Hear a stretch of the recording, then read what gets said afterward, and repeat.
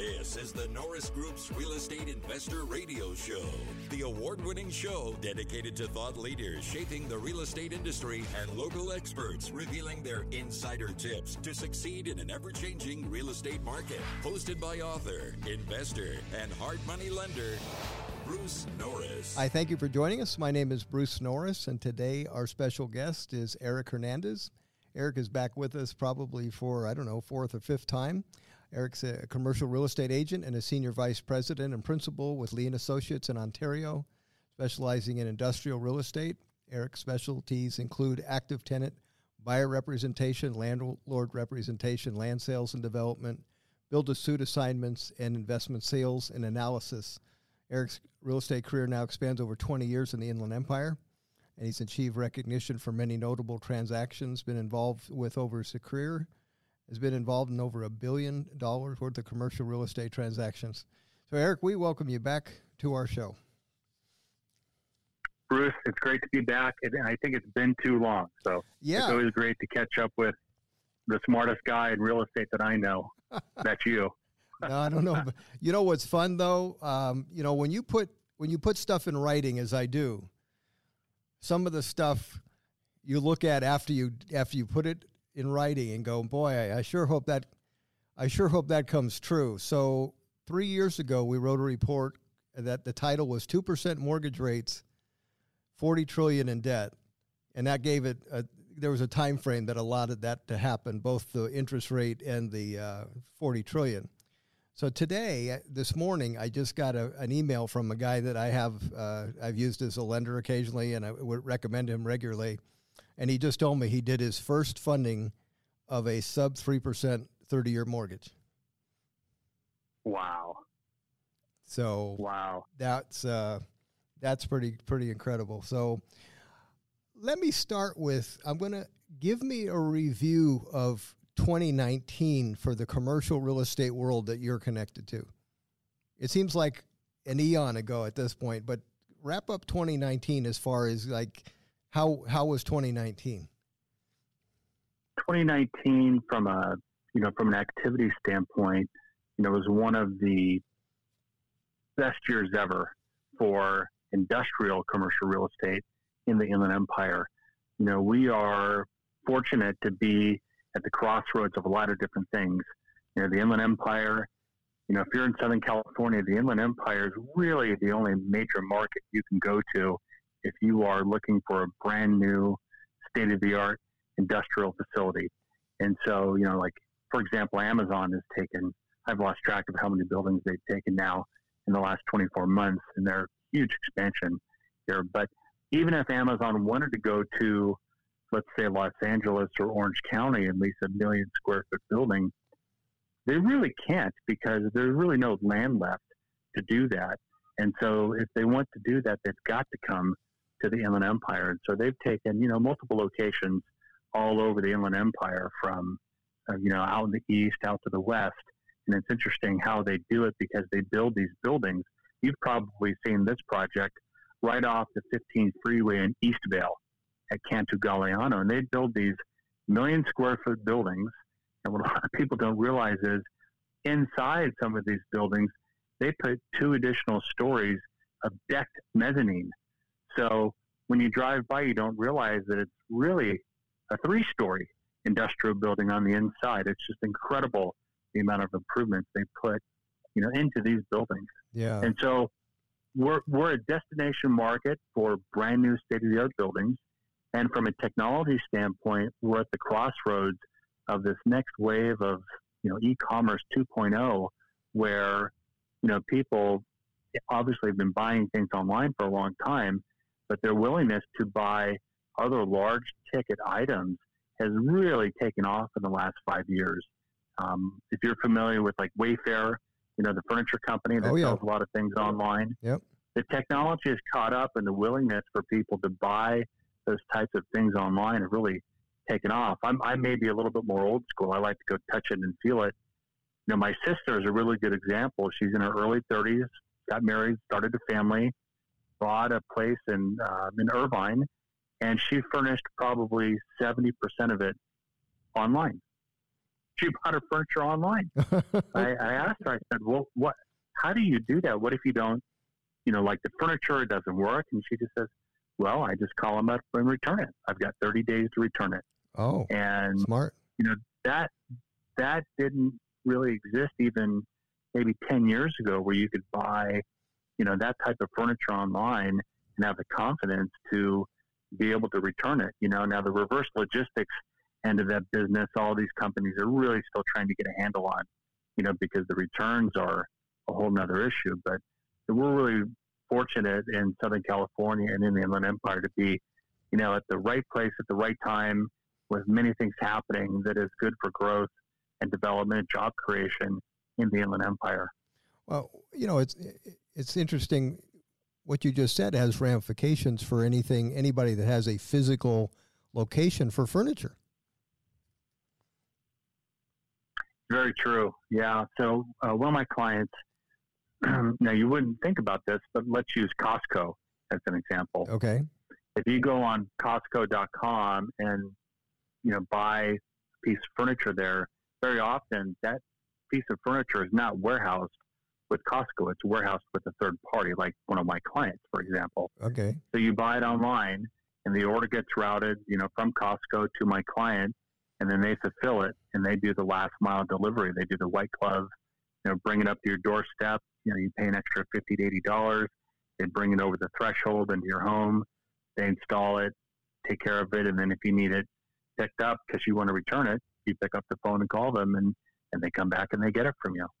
Yeah, it's interesting. So, Costco obviously has a huge physical presence, but they've integrated their e-commerce, aspect to their business. So during the, this COVID quarantine, kind of stay at home that we all went through over the last few months, if a business did not have, a large component of their business tied to e-commerce, I think they got hit pretty hard compared to those businesses that were able to thrive and still do a large percentage of their business online. It's a real good example of that, and how technology has changed, how we buy things and how people do business. Well, it's also, when you're thinking about where the future is going to go, I don't think it's going to retreat from that a great distance, because you sort of have a business model that works irregardless. So you really would be hesitant to say, okay, well, let's buy a bunch more square footage in a mall or something, when you go, well, wait a minute, let's kind of create a safer model than that. It'll be interesting to see how the next few years develops. A lot of people are very concerned about, retail real estate. That seems to be the market that has really just gotten, impacted the most during all of this. I sent you an article. We had talked about this, the Irvine company back in, and this was in March, was way ahead of, I think, most landlords in thinking about how they were going to deal with their retail, especially restaurant tenants. And so, back in March, there was an article in the Orange County Register on March 23rd, and the Irvine company basically came out to their tenants at Fashion Island and the Irvine Spectrum, and they gave them a 90-day rent break. And they said that for April, May, and June, it's now rent-free. Pay us back next year, and we'll amortize it over a period of 12 months in 2021, because they knew that, it was going to be an issue. And they're the first company that I can really think of that got way out ahead of what was happening. Actually, at the time, it was pretty pioneering, because, we were, I think the emergency order or the lockdown order, stay at home, it just happened maybe the week before. Okay, that was that was a lot of foresight, and probably made their customers breathe a big sigh of relief. And nobody said, okay, well, I got to find a way to close or get the heck out of here. So that was smart for retention. Well, having a tenant that's got a chance to make it and be in business as a landlord is better than, putting your tenant out of business, right? And so landlords have, I think, a vested interest, in working with tenants, especially if they've been severely impacted by all of this, to figure out how to make it work and, lend a helping hand to keep their tenants in business. I think that type of thing also is remembered. I got to be honest with you.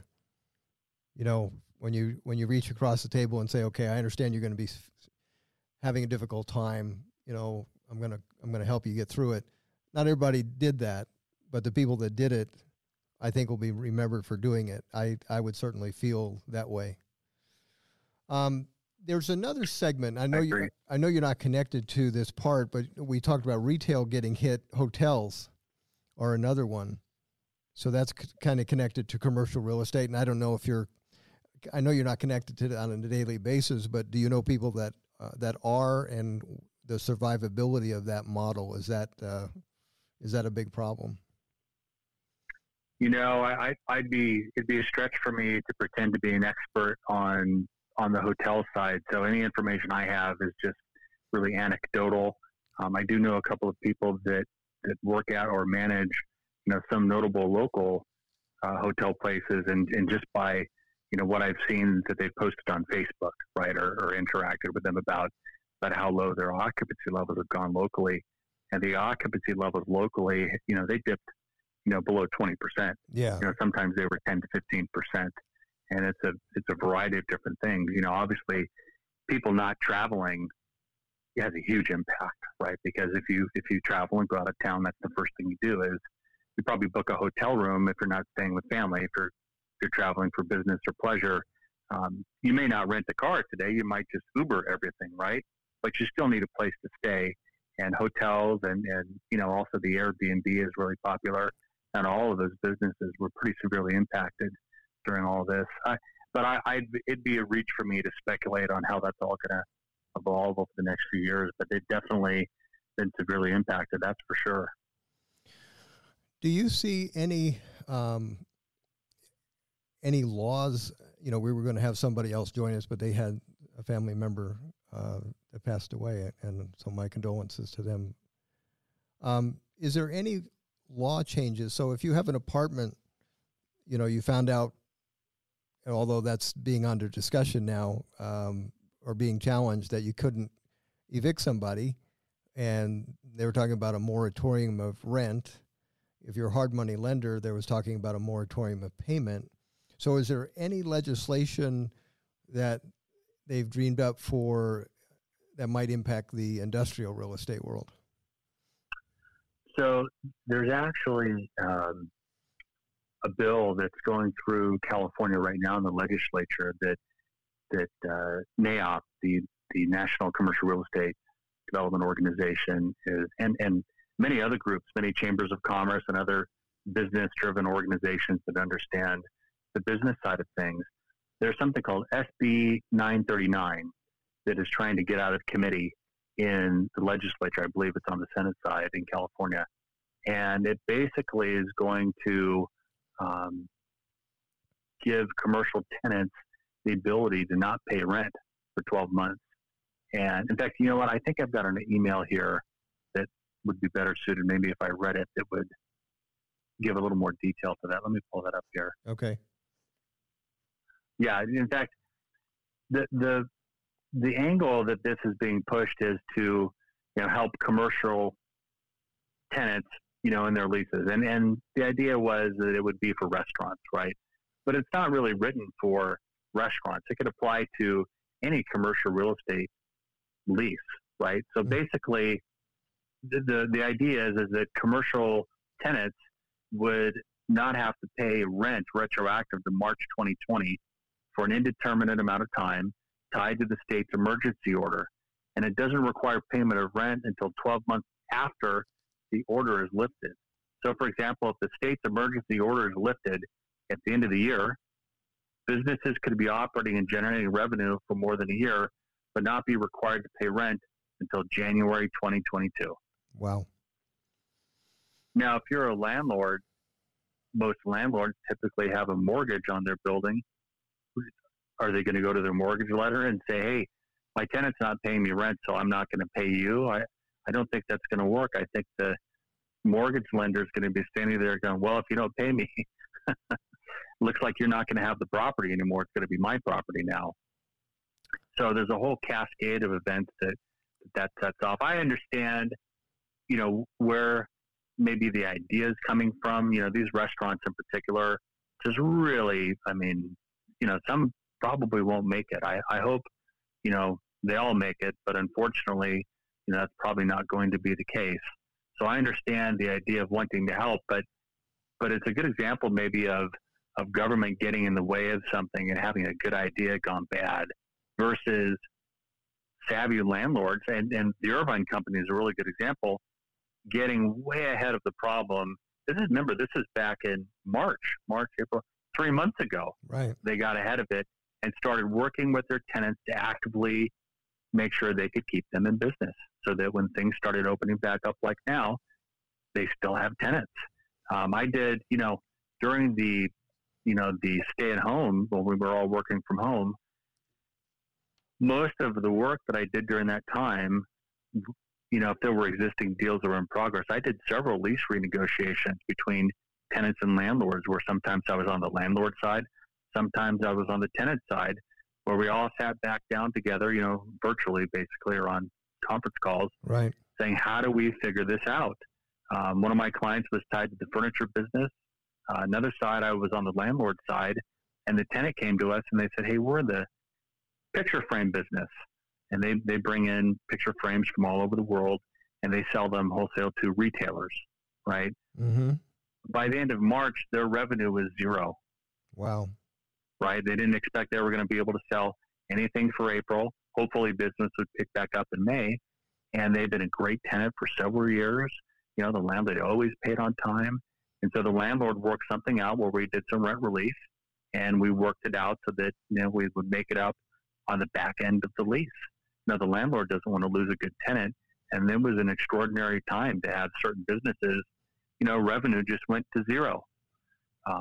And many stories like that where, people were impacted if their business wasn't directly tied to e-commerce.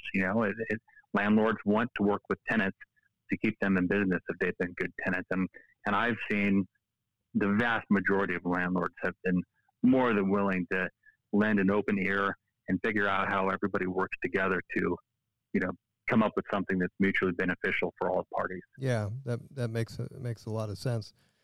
Prop 13 probably going to is on the ballot in November for commercial. Yeah, we're talking about the split roll. Yep. Property tax initiative, right? Right. Yeah.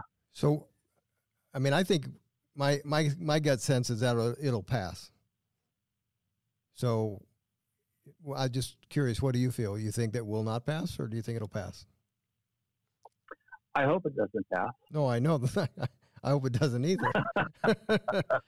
Yeah, it would triple my business tax, my building tax. So anytime so this is a good, maybe fundamental understanding that maybe most people don't realize in how commercial real estate leases happen, right? Right. So the general idea whenever I see someone advocating for the split roll property taxes is it's with the idea of, well, we need to get those, real estate owners, rich real estate owners to pay their fair share, right? Now that's a whole nother debate on, what is the fair share? Do they not pay enough? Do they pay too much already? That's a whole nother topic. But in general, the premise of raising property taxes on commercial real estate to raise money and get someone to pay more is very misleading because the vast majority of commercial real estate leases in California, certainly 99, well, maybe I'll say at least 90% or more. I would guess it's 95% or more, but this is kind of spitballing a little bit. Okay. Certainly, I would say 99% of all commercial real estate leases I've ever negotiated, right? And the standard AIR commercial real estate lease form says that if property taxes go up, that the landlord has the right to pass that cost on to the tenant. So, for example, whenever a building sells from one party to another, if it's a different party that acquires the property, because of Prop 13, right, the property taxes only get reassessed at the new market value when the property trades hands. So when that property trades hands, the real estate taxes go up, the assessed value goes up. That increase in property taxes, the bill goes to the owner, right? But all the owner does is they give the bill to the tenant and they say, okay, you now owe me this amount of additional property taxes because I've got the right to pass through that additional increase in cost to the tenant. And so if property taxes go up on, assessed values and then the property taxes for commercial real estate, the vast majority of the increases in those taxes will be paid by the existing businesses operating in those buildings. California already has a problem losing businesses to other states, right, for a variety of different reasons: legislative, unfriendly business environment, too many regulations, whatever you want to pick. I mean, even Elon Musk, was tweeting that he was going to move the Tesla factory out of Fremont, to another state because of all the wrangling he was going through, with the local officials up there. I don't know if that'll really happen or not, or if that was just leverage negotiation, but it got a lot of attention. Toyota, made a big splash several years ago when they moved their headquarters that was in the South Bay in Los Angeles to Texas. Texas very actively likes to poach high-profile companies from California because I think in their minds it's pretty easy to do. And the last thing I would like to see is Prop 13 be changed because, frankly, of all the legislation that people can, poke fun at or say that, California is a difficult place to do business, in my opinion, Prop 13 is a shining example of one of the great pieces of legislation that California passed that a lot of other states don't have. That's right. And, Prop 13, especially protects, our seniors and people that have owned homes for a long time from not getting priced out of the home that they've lived in for maybe 20 or 30 years. It's a great piece of legislation. I don't think we should touch it at all. I brought that up to an economist one time who was very much in favor of changing Prop 13 for residences. And when I brought up that, that's protection for people to keep their homes, his comment was, that's why they have reverse mortgages. So not very... Put them in more debt? Yeah. Great job paying off your home. Now we're going to put you in more debt so you can stay in it? Yeah. Not very sensitive.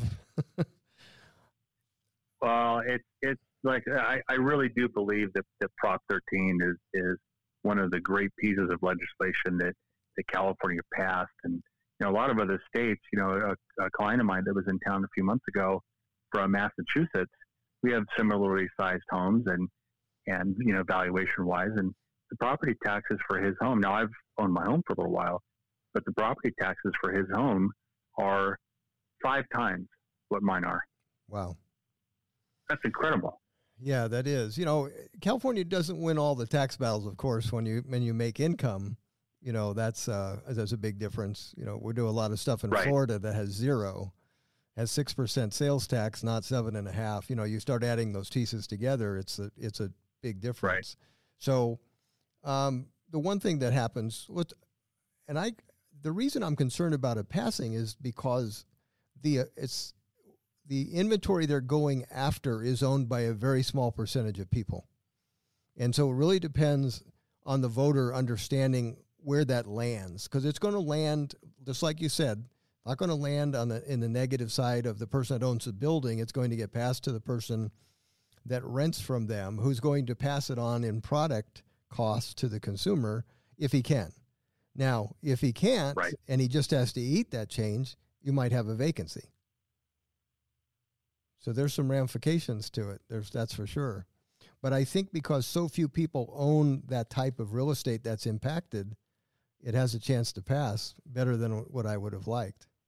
And even if it doesn't pass, and this is a difficult thing. Yeah. A couple of years ago, we voted against rent control, and now we have it. So it's kind of an interesting journey how things can get changed that you voted against. And Prop 13 has always been my opinion or my understanding that it really does have to get changed by a vote of the people. It does, yeah.